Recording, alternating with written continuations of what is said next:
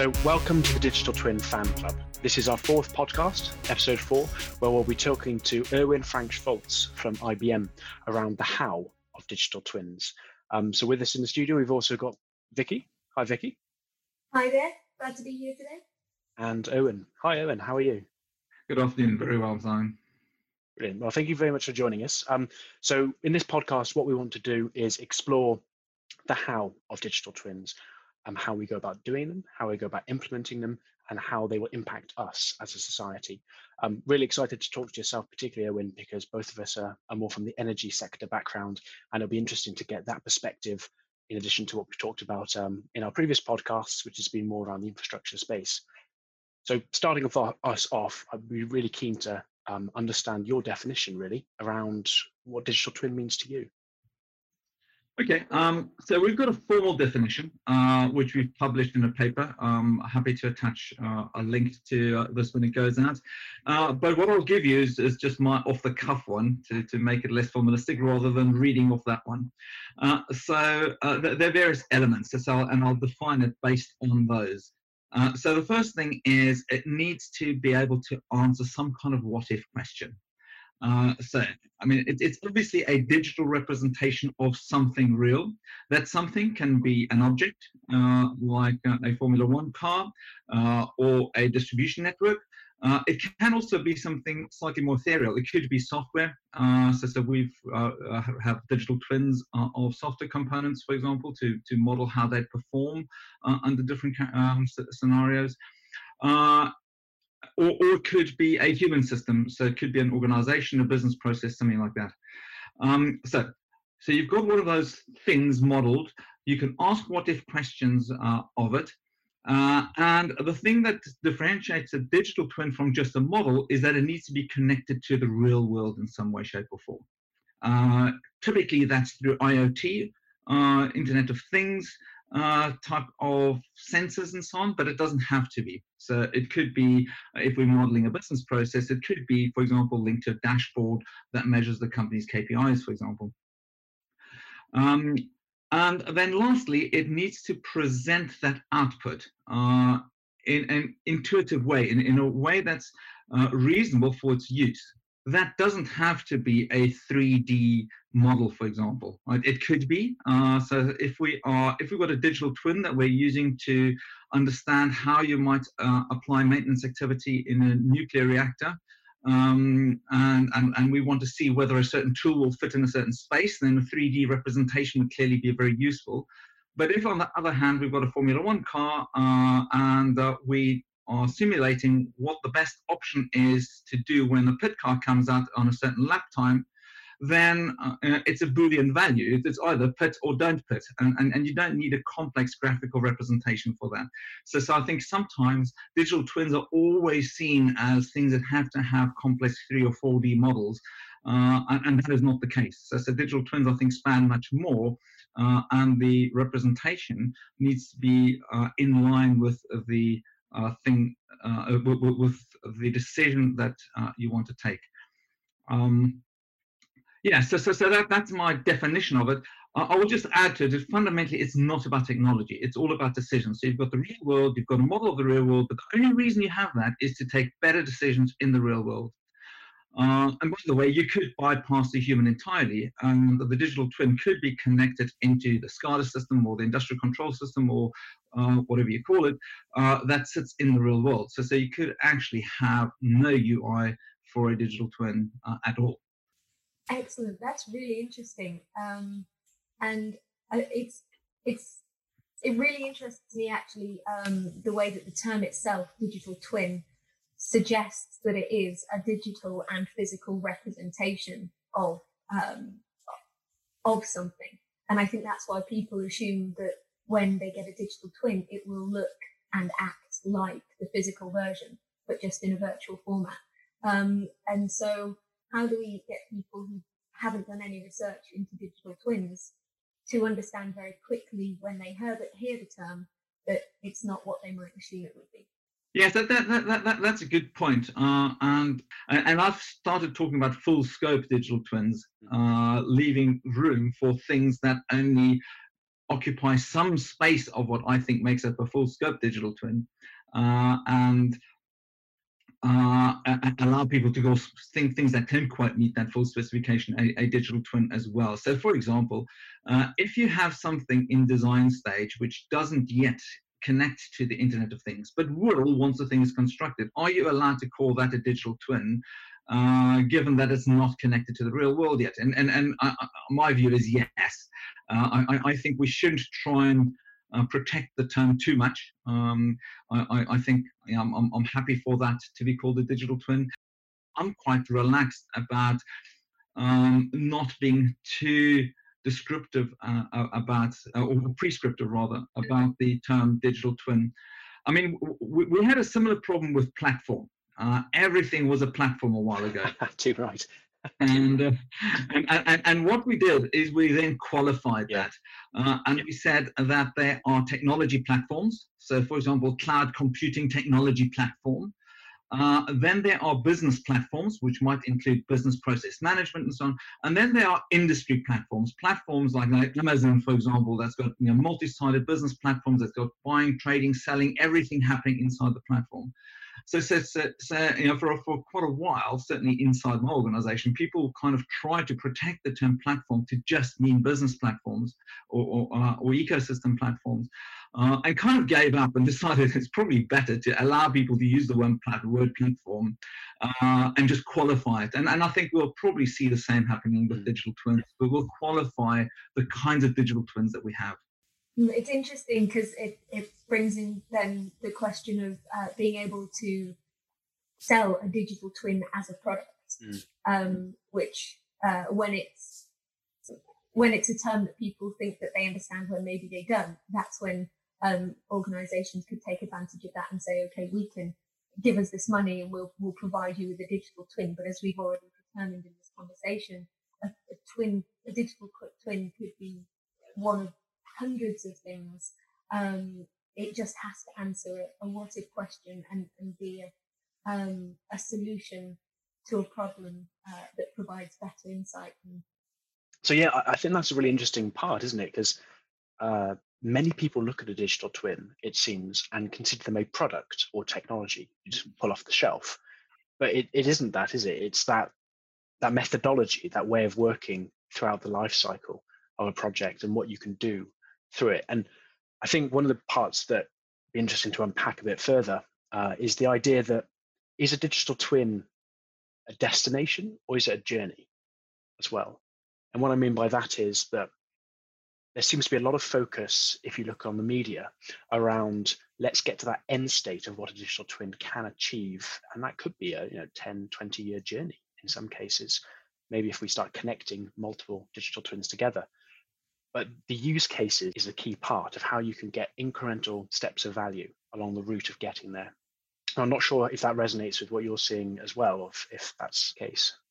I think that's one of the reasons that we've kind of stepped back from being too harsh in terms of the definition of a digital twin, and I kind of started using the term full scope digital twin, and in that usually nobody sets out to build a full scope digital twin which spans all the elements of what a digital twin could possibly be made up of. Often they start off as models. Somebody models something to answer a question, and then they say, well, actually, if I connect this model to the real world, I can run it much more frequently, because I now don't have to set the starting parameters for my model, for example. I can get them out of the real world. Oh, and by the way, I can then also test the output of my model. So if I ran my model for a certain scenario, take the Formula 1 case, and a pace car did come out on lap 5, and I did pit, what was the outcome? Is that the outcome that I predicted? So I can validate my model automatically. And then somebody moving away to a different example might think of, well, how do I visualize that? Not particularly useful for that Formula 1 example, but for example, tire wear in a Formula 1 case, you might then think, okay, so now I've modeled how my tires are going to wear, I've validated that, how can I visualize that? And then I might think, well, okay, but how can I tie that into my different systems of record? So I might have an asset management system where I've described all the tire types that are available to myself, to my team. And so I might then link it automatically to that, so I don't have to manually transfer the characteristics of each tire type into my simulation, but I can actually link directly into my asset management system. And that's how I see these things built over time. Now, if, for example, Formula One decides that they're not going to allow tire changes anymore in a rule change, which they could do in future, then this whole model obviously becomes completely useless, right? So at least using it for determining what my tire change strategy during a race is becomes redundant.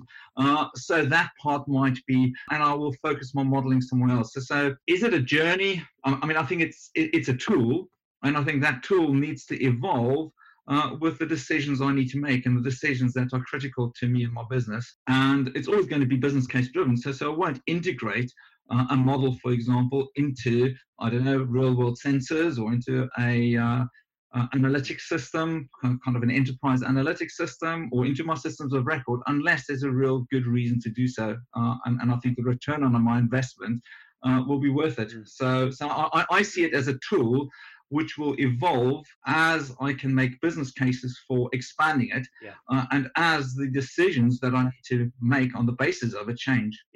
Yeah, I think gone are the days where people will now try and invest in these type of technologies without actually having any understanding of possible outcomes or the benefits.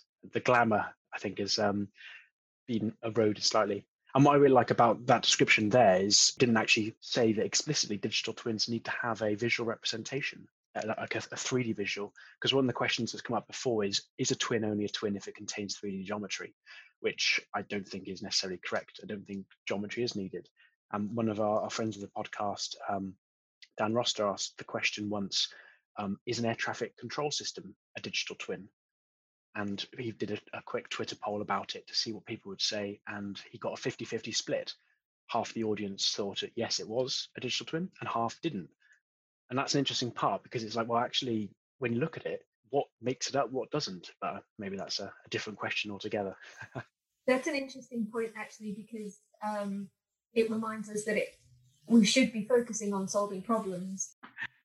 So one thing that I think is really interesting and important to remember is that within the built environment industry, we have to remain focused on problem solving when we're developing this type of technology, rather than creating digital twins for the sake of digital twins or digitalizing for the sake of it.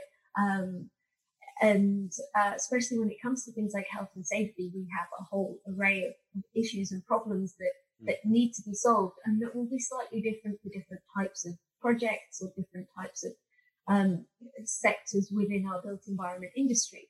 How, Erwin, do you think we could pull twins together in the long run? And what do we need to consider when creating this type of information that will allow us to collaborate and create things like a national digital twin further down the line? Let's look at it functionally first. So you talked about health and safety there. As per our introductions, I come from the energy sector, and I mean, health and safety is a big issue there as well. We, for example, developed a solution with a company in Spain that looked at electromagnetic radiation after they had a near miss where somebody climbed up. I can't remember whether there were two parallel power lines. I don't know whether they climbed up the wrong pole or the wrong one was the energized. It doesn't matter. They climbed up to an energized power line, and they had a near miss. And somebody said, well, why don't we have electromagnetic detection somewhere on the person to prevent that? And actually, that's not a digital twin. That's just a bit of IoT, really. But you could model actually completing a job, which is fundamentally no different to doing something very similar, I think, on a construction site, for example. So one, I think there is kind of horizontal innovation, as the IoT would call it, between different industries where there are very similar processes that you can model in very similar ways. But fundamentally, these things need to talk to each other. So let's again take something that's very much in the built environment, highways and highways agency. and what they do. So if they are modeling traffic flow on a bit of motorway, for example, or a whole stretch of motorway to determine where to widen, where to have smart motorways and so on, and at the same time, electric vehicle charge point provider is looking at where should I put my charge points along this motorway. And at the same time, a distribution operator is looking at network planning and capacity in their network. You would have thought that all three of these talking to each other and figuring out where's the best place to put it, where are people likely to stop on the motorway, the kind of highways agency knows that from their modeling. Where would I want to put my charge points? Well, the charge point operator will have looked at where there's land availability and so on.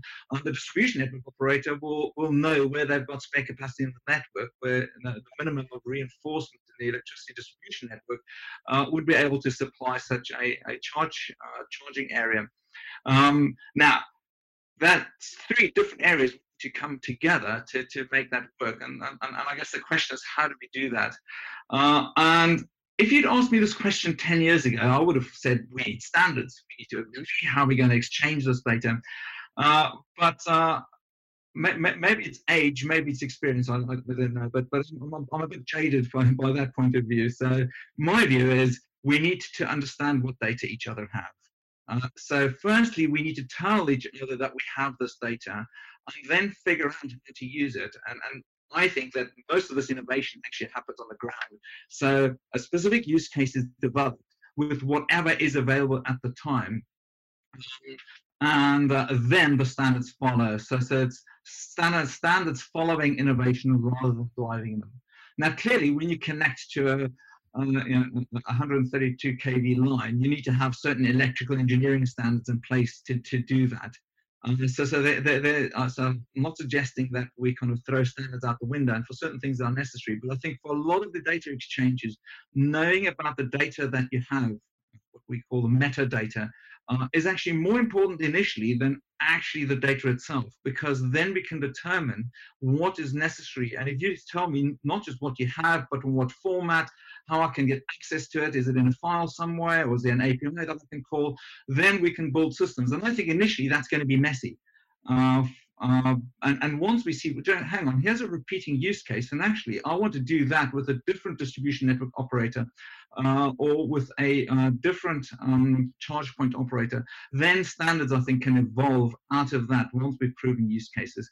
So as a principle, I think it should be metadata driven, it should be innovation driven, and standards following. That's interesting. And that's why I'm very keen on things like Egeria. So the ODPI Egeria initiative is all about an open source project that allows you to share metadata between multiple actors so that they can understand what data they have before they even start sharing the actual data itself. What was the name of that project again? OPDI? ODPI, which stands for Open Data Platform Initiative, and a project within that is Egeria, and all of that is under the Linux Foundation, I think. Right. It's interesting, isn't it? Because it kind of feels like there's a bit of a spectrum across which everyone will sit at different points, and the spectrum being, let's say, of data visibility through to interoperability. And most organizations have a visibility spectrum where they're kind of surfacing and looking in their box and going, oh, what have I got? How does this work? And then sharing that in a very crude or rudimentary way, but facilitating, as you say, that initial sharing, understanding the metadata. And then through time, we'll move along that spectrum towards the interoperability where you could, the plug and play, the API style approach, which will naturally come later, but you shouldn't focus on that because you miss all the valuable stuff that comes from just surfacing and sharing the metadata at the front end. Indeed, and initially maybe building a bespoke interface. So if the highways agency tells the charge point provider, in my example, that they can share the kind of where people are likely to stop data, where have people driven for, where are people likely to be when they have driven for 2 hours, Mhm. which would be a good point to stop, probably from a health and safety point of view, as well as from a EV range point of view. And I can provide you this data in this format. Then there might be a bespoke interface initially. And later, if this seems to be a problem that we want to solve many times over, you can then start standardizing it. But to say, well, actually, before we start exchanging this data, let's go and sit in an ISO committee for a couple of years and figure out what the standard should look like, I think is going to slow down things. Yeah. And do we think there's variations in how each sector is approaching it? So we're both from the energy market. A lot of their asset base is quite legacy. They don't necessarily have forms of data that is digitized at all in a lot of cases, paper-based in aspects. Do we see that there are commonalities of challenges on how to do this across sector, or do you think there are certain markets taking, let's say, energy and comparing it maybe to motorsport that are going to have to tackle it from wildly different angles? I think the principles are similar. I think the starting points are, as you pointed out with your two rather contrasting examples, they're very, very different. Let me give you an example, though, of a kind of where you've got something sitting across many different types of data. So the only full scope digital twin that we as an organization manage that I'm aware of is the Weather Company, which is a rather complete digital twin of the atmosphere, which from a visualization point of view, it actually does have 3D visualizations, but not like we think of 3D visualizations in a building, for example, where it represents the physical thing. There are kind of abstract visual representations that help people understand how weather patterns evolve. So a cold front, I mean, there isn't really a big blue line with some blue triangles drawn in the Atlantic. What, there isn't? That is just a schematic visualization that we use to explain how this kind of cyclone is moving across. The Weather Company also uses rather rudimentary data from the Weather Underground, for example. So if you are an amateur meteorologist and you've got a weather station connected to the internet in your backyard, like quite a few people surprisingly have, I learned, you can connect it up to the Weather Underground, and that feeds the Weather Company's weather models.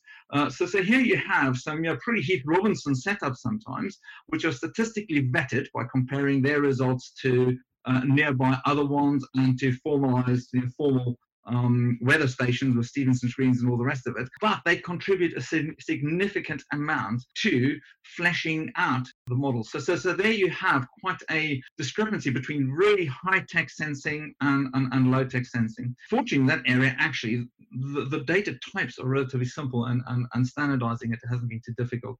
So getting back to the lack of digital information in a lot of the industry sector, or the water sector as well, for example, where many of the maps, well, most of them these days are electronic, although a lot of them are not vectorized, so just pictures, just raster graphics, and that is very different from, for example, motorsport, Formula One specifically, or the aerospace industry, which, for example, just about everything there is digitalized. So there's a hugely different starting point. But having said that, quite a few of our network regions in the distribution network have been vectorized. So there is data available on them. And again, I don't think we should stop using that just because every area hasn't been vectorized yet. So, start using it where the data exists. And that then strengthens the use case for vectorizing the other areas. Because I mean, most DNOs who have non-vectorized, who have got raster graphic only data, would really like to vectorize it. The problem is that these things are quite expensive because they end up notwithstanding all our AI and so on. That goes some way to automating it, but in the end, ultimately, it requires people to still connect the dots, and that's expensive. But if you can demonstrate the value of vectorized data by, for example, linking a network planning model to real-world data that you're getting, and using the connectivity model derived from a vectorized geographic model, really builds that business case and makes it much easier to justify why you'd want to vectorize the rest of your network.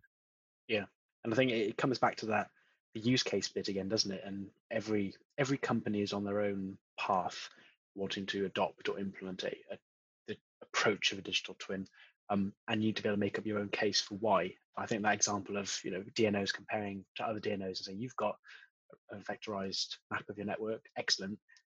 I need to convince my own bosses of why, but also how I go about doing that and the steps required. And then that, in essence, creates a marketplace for others in the industry to support.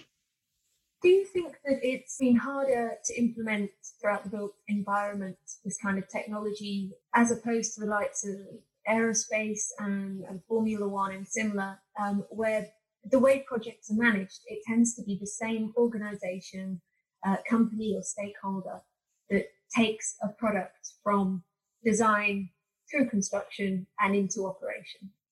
And therefore, people always assume that someone else should be paying for it or someone else should be delivering it. So let's first rewind the clock to about somewhere between 15 and 20 years ago, when Formula One didn't have digital twins and they just started off modeling certain things. So it took them somewhere between 5-10 years before digital twins were established to the point where team managers would actually base their on-track decisions on the digital twin. So, just because it's now a given and we know that they all run hundreds of simulations before every race, that's not how they started off. They just started a lot earlier. Right? So I think we shouldn't just see what they've got now. We need to accept that they had a really long run up and that it took them a long time to get to the point where the computer is trusted, and you might make the odd tactical decision against it, but 99% of the time you do what the computer says, right?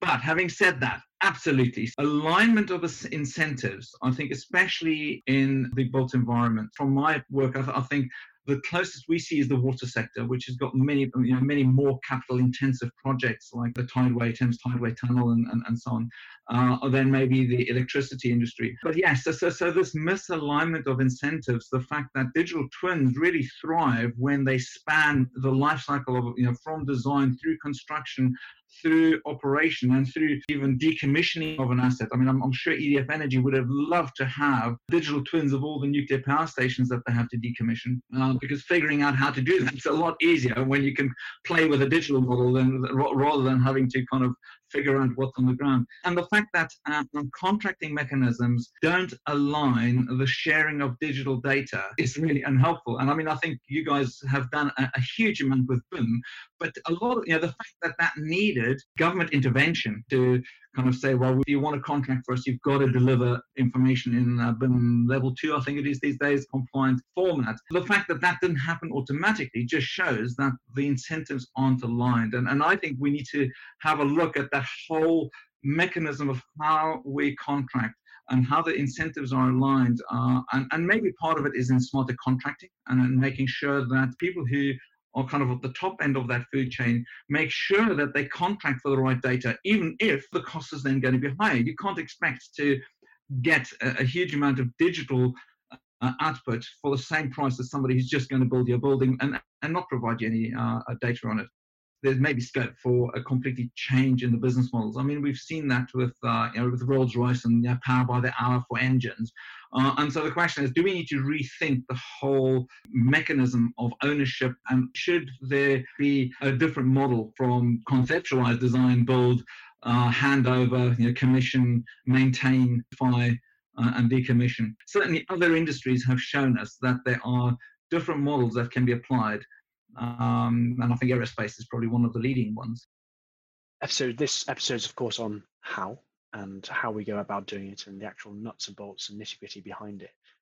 So what would be your kind of take on that, Owen? And I think an interesting part in reflecting is we often see, particularly in the entrepreneur space, you've got this 10-year overnight success, haven't you, where no one sees the back work that's required for the instant kind of success at the end.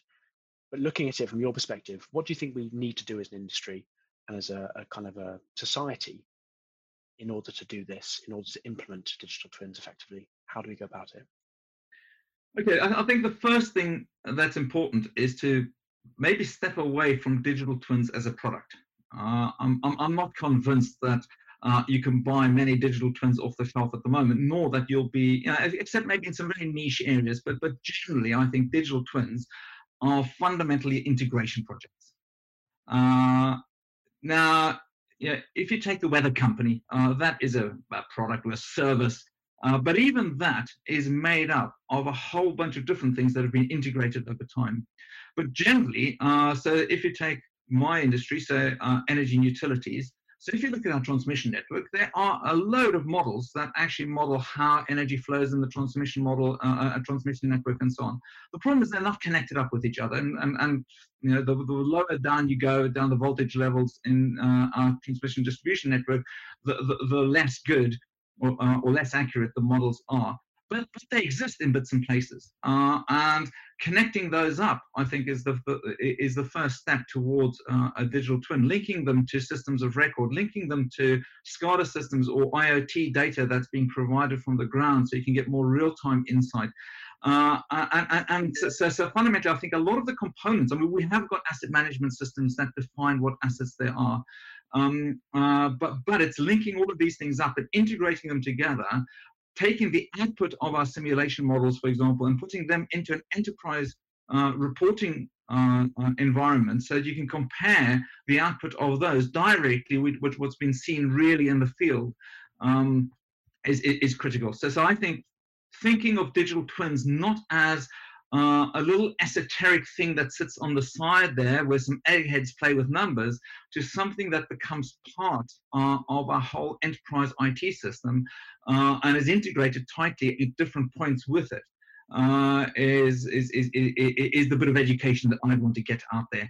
And as you kind of, you know, as we said, it's maybe not, you know, is it a journey? It's a tool that needs to be adjusted and adapted as, for example, things get easier. So with the whole containerization and microservices and API-based IT models that we can see, a lot of this integration is actually getting easier, right? So we can do this stuff cheaper than we could before. So that changes the balance from what is cost justifiable to how it was in the past.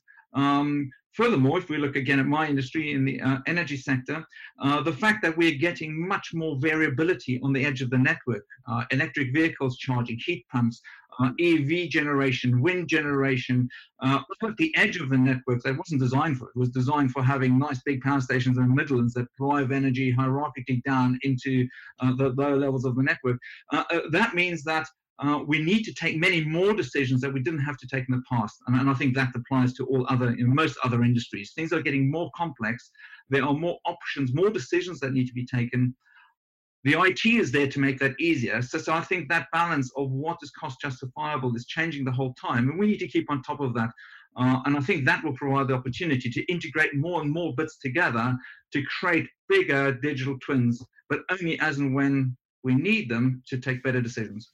There's one thing that I wanted to ask actually, Owen, is for the built environment, towards the end of this year or the beginning of next year, there's due to be the release of some new legislation for all high-rise residential buildings over 6 stories, which it's the Building Safety Bill, and it's going to require owners, operators, clients to have a full track of a golden thread of information from planning, design, construction, operation, around all the decisions that are made about assets. The idea is that this legislation and the gateways that will be put in place to ensure compliance puts direct responsibility on a party for collecting, maintaining, and making data accessible. This kind of legislation, in my opinion, will really promote trust in data. It will get people to start to appreciate the value of it.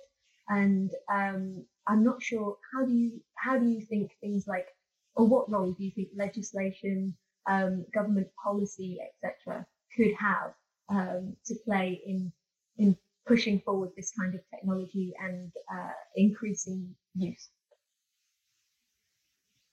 So the first thing I'm going to say is going to sound a bit negative, and that is that if we have to legislate for it, we've probably already failed in some way, shape, or form. Ideally, you'd have the market driving this and recognizing the value and doing it in any case. But that would be in a perfect world. We all know that we don't live in a perfect world. So given the fragmented way, for example, how the built industry is made up of different actors, the next best thing is, I think, then unfortunately in some cases to have to legislate, and so I agree. I think so the putting so where the market does not drive behavior, which is in the public good, or for the public good, then unfortunately at some point legislation becomes the only alternative. And I think that's what we're seeing here, and so so I'm always cautious to support legislation, but I think in this case, if applied sensitively, it can be a force for good. So if say there are certain things where people do not behave, the tragedy of the commons, the free rider problem, and so on. So quite often people will not do things that, if everybody did them, would be good for society. But as long as enough people do them, I can get a marginal benefit by not doing them. That kind of problem. And we're seeing with people in the current COVID-19 situation, where we have exactly the same problem, and you needed to legislate to get people to behave in a certain way. So yes, I think it's a way. I think in the long term, and I see it as a bridging mechanism. I prefer in the long term for us to reshape the way the industry works, so that doesn't become necessary anymore. I think that is a longer term, and more tenable solution. But in the short term, we're not going to change the way the industry works overnight, and we need some of these things to happen quickly. And so I see legislation as a stopgap approach to doing that. That's interesting, and one of the points I think that's very topical. So we're obviously doing this podcast actually virtually at the moment because of the current COVID-19 restrictions. And I'm really interested to hear your views, Erwin, on with, let's say, a current COVID-19, but also a post-pandemic world. Do we see that as an opportunity or a threat to the agenda of digital twins? Well, so firstly, I think we should maybe be a little bit more, use it as maybe the wrong word, but a lot of the modeling that's being doing, and which is driving government decision-making and decision-making in general, is kind of digital twin-like.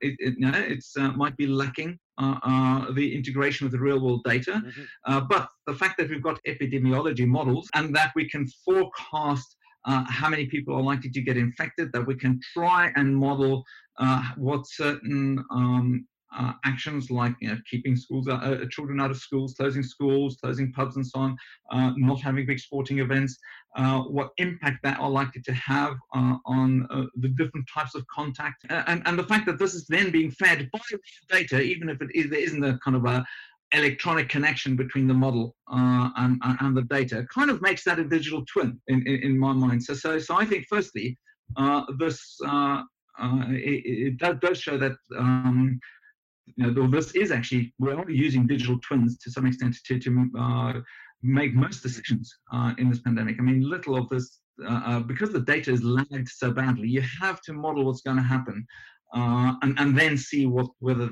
it had the desired effect. The second thing is, I think that we've realized, and I think this started kind of in the beginning of August last year. You might remember that we had a significant power outage, only a few minutes really, in the beginning of August. And a lot of questions have been asked since then, is have we as a society got the balance between cost and resilience right? And I think the conclusion we've come to is that maybe not. For a few extra pounds on our electricity bill, we could have significantly more resilience. We've become so dependent on electricity that maybe we underestimate how important it is to us, and maybe we'd be prepared to pay a little bit more to have that extra bit more resilience. And that's just an example. I think by and large, our supply chains, our PPE stocks, so I think there's a general acceptance now that we might have driven things a little bit too hard, optimized everything to the at the expense of resilience. And again, a lot of that can be modeled, right? We can model when things, what happens if one of my major suppliers goes out of business or can't source material from China or whatever the case may be. So I think this creates a big opportunity to say, If we want to create a more resilient society, we can only do that by modeling how different events can impact us. There's no way we can test this kind of stuff out in real life. Absolutely. It's kind of the view that I was going to say, if we'd been in this situation 10 years ago, even 5 years ago, how much more of a challenge it would have been for us as a society to continue. And I read an article, I think it was posted one of the newspapers, saying about National Grid having a interesting situation right now whereby they have a lower overall energy demand happening because we don't have corporations, restaurants, don't have businesses.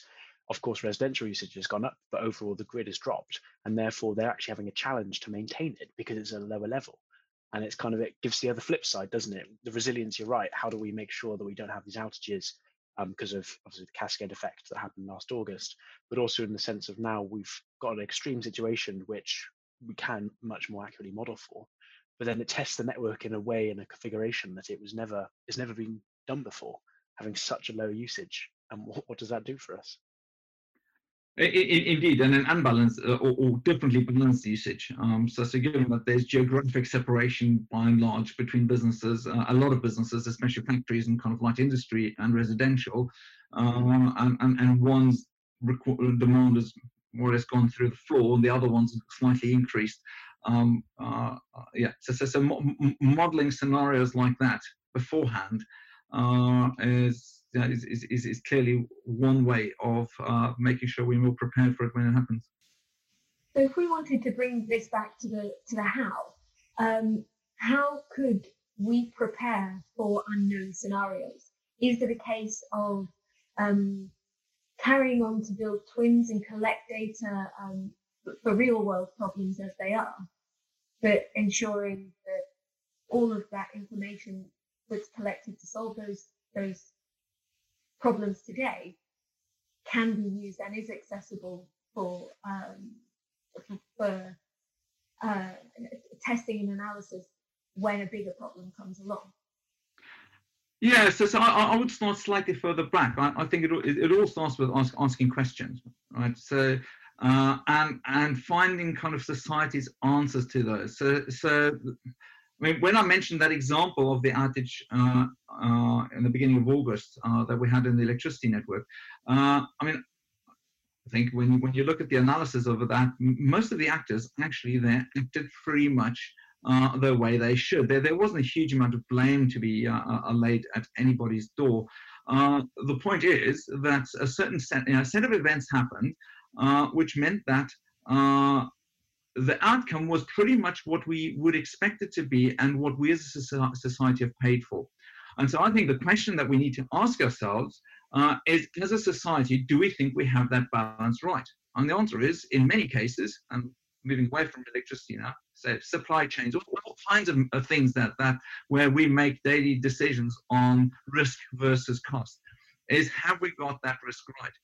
In many cases, we can only answer that question, or even attempt and answer that question if we model things, right? Because we can't test these things. If we're going to ask questions like what happens if, and where that if becomes a relatively extreme case, something where we can't go back in the history books within the last few years and say, oh yes, that's where it happened and this is how the system responded to it. If we are looking to something like this pandemic, saying, well, what if imports from certain parts of the world are down by, I don't know, 60 or 80% or something. How does that affect our supply chain? Those kind of questions can only be answered by modeling, and that's that. So that's where I come back to. It's all about taking decisions, but you can only take decisions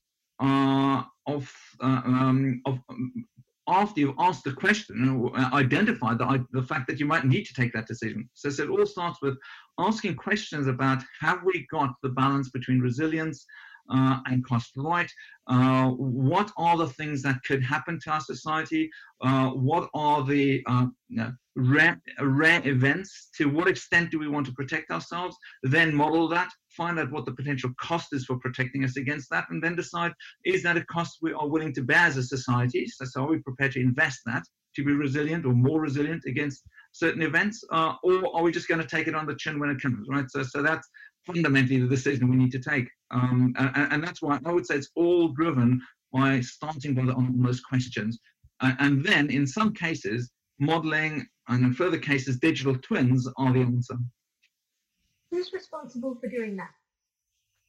That's a really good question. I mean, it's a lot of these challenges are kind of can be are within an organization to some extent, right? So an organization could needs to do this for itself. So if you're a manufacturer and you've got a supply chain, then you need to look at what the risks are of that supply chain. I think that's just good business practice. Now you may decide that from your organizational point of view, you'll protect yourself up to a point. But you know what? If something's really unlikely to happen, I'm prepared to go bust. If that happens, then I go bust and I'll go and do something else, right? And that's a reasonable response. A small manufacturing organization can't protect themselves against everything, right? And at that point, I think that then gets elevated at some point to government, where the government needs to decide, okay, so if a whole sector is taking this approach, are we okay with that? And I mean, when I say the government, they are representing us. So society as a whole, but government is the actor, the active actor in this case. And that's where the government then needs to look at, okay, if I don't know, shoe manufacturers have decided that, by and large, they'll protect against that, but anything other than that, they can't make the cost justification for protecting against. But I really want shoes in a crisis. Then they need to work with industry to look at what is the best alternative. So how can they help them to do that? So I think it's a multi-level thing, but it doesn't. The last resort is at the government level. I think organizations need to think through the risk that they are taking, the risk that they're exposing themselves to a lot more than they probably currently are. There's a lot of concern, I think, about things like IP, and so if I invest as an organization to develop this level of digital twin or do this kind of analysis or research on the industry, is it my responsibility to release that to industry so that everybody is in a better position? And in that scenario, have I paid for everybody else to benefit? And I think that's the question that people struggle with sometimes, especially around digital twin and this kind of technology. And my answer to that is, I mean, if you've developed something and you specifically did it to gain a competitive advantage of your competitors and be more resilient, then that's fine.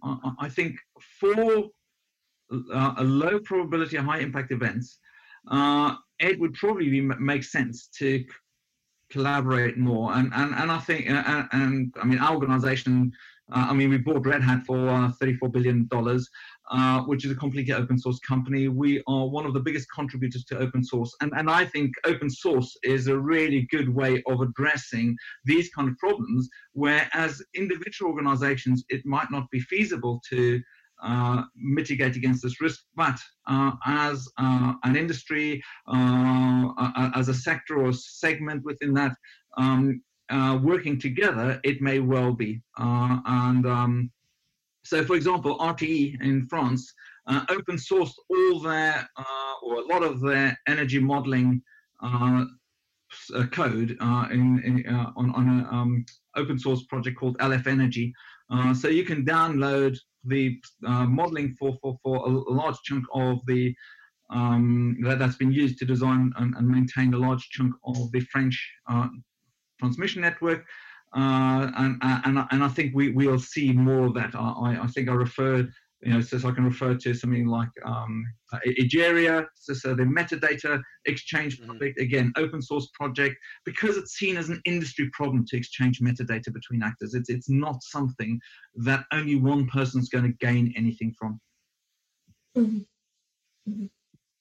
So I'm a big fan of open sourcing a lot of this. Yeah, I think the value that individual organizations can then derive is from how they use those models, the data that they input into those models, which is going to be their data. So I'm not suggesting that needs to be given to everybody, but I think a lot of the logic can be open source as I think that there's much more to be gained by collaborating on a lot of this than treating everything as a secret source and a competitive advantage. Mm-hmm. There's a mindset change piece that needs to happen in some areas, I think, of the built environment industry, but others as well. What do you think the biggest challenge is for how we achieve the aspiration of digital twins? In the financial system, so its depreciation might be handled somewhere else. You might have some data around that asset in a geographic information system, in a GIS system. And these systems might not even use the same identifier for the same asset. And you want to build a digital twin that's going to model both financial elements as well as maintenance, as well as use, which might have geographic implications. And so to do this, you need to somehow combine all of this data. So getting data out of the organization in a format that a digital twin can use, that's going to usually be looking across multiple silos, is a big challenge. So that's kind of from a data content point of view. But then from a data production point of view, I mean, a lot has been said about the amounts of data that all these millions of IoT devices are going to be producing and so on. But if you think IoT devices can produce lots of data, you ain't seen nothing yet. I mean, simulations are absolute data producers. They can produce data as quickly as computers can calculate them, right? Which is a lot faster than you can measure and get them over dodgy mobile networks to the center, right? So digital twins generate huge, or can have the simulation models, and digital twins have the capability of generating huge amounts of data, which needs to be firstly stored in some way, shape, or form, and then analyzed. And not just that, you need to also keep the lineage of that data. So if you've got an answer, but you don't, and you don't know anymore to what question that answer answers, there's no point. So you need to be able to trace back an answer from a complex simulation to the input parameters, which might be a combination of parameters that you put in yourself and real-world data that was collected by IoT sensors, so that you actually know what the starting conditions were that produced that input. So there's a huge volume, there's a huge veracity. So all the kind of what have been grouped as the big data problems, you can talk about the 4 or 5 V's of volume, veracity, and so on, are 10 times more, an order of magnitude more important and difficult to manage with digital twins. So that's the only other thing that I'd add, is I think the biggest complexity is around data.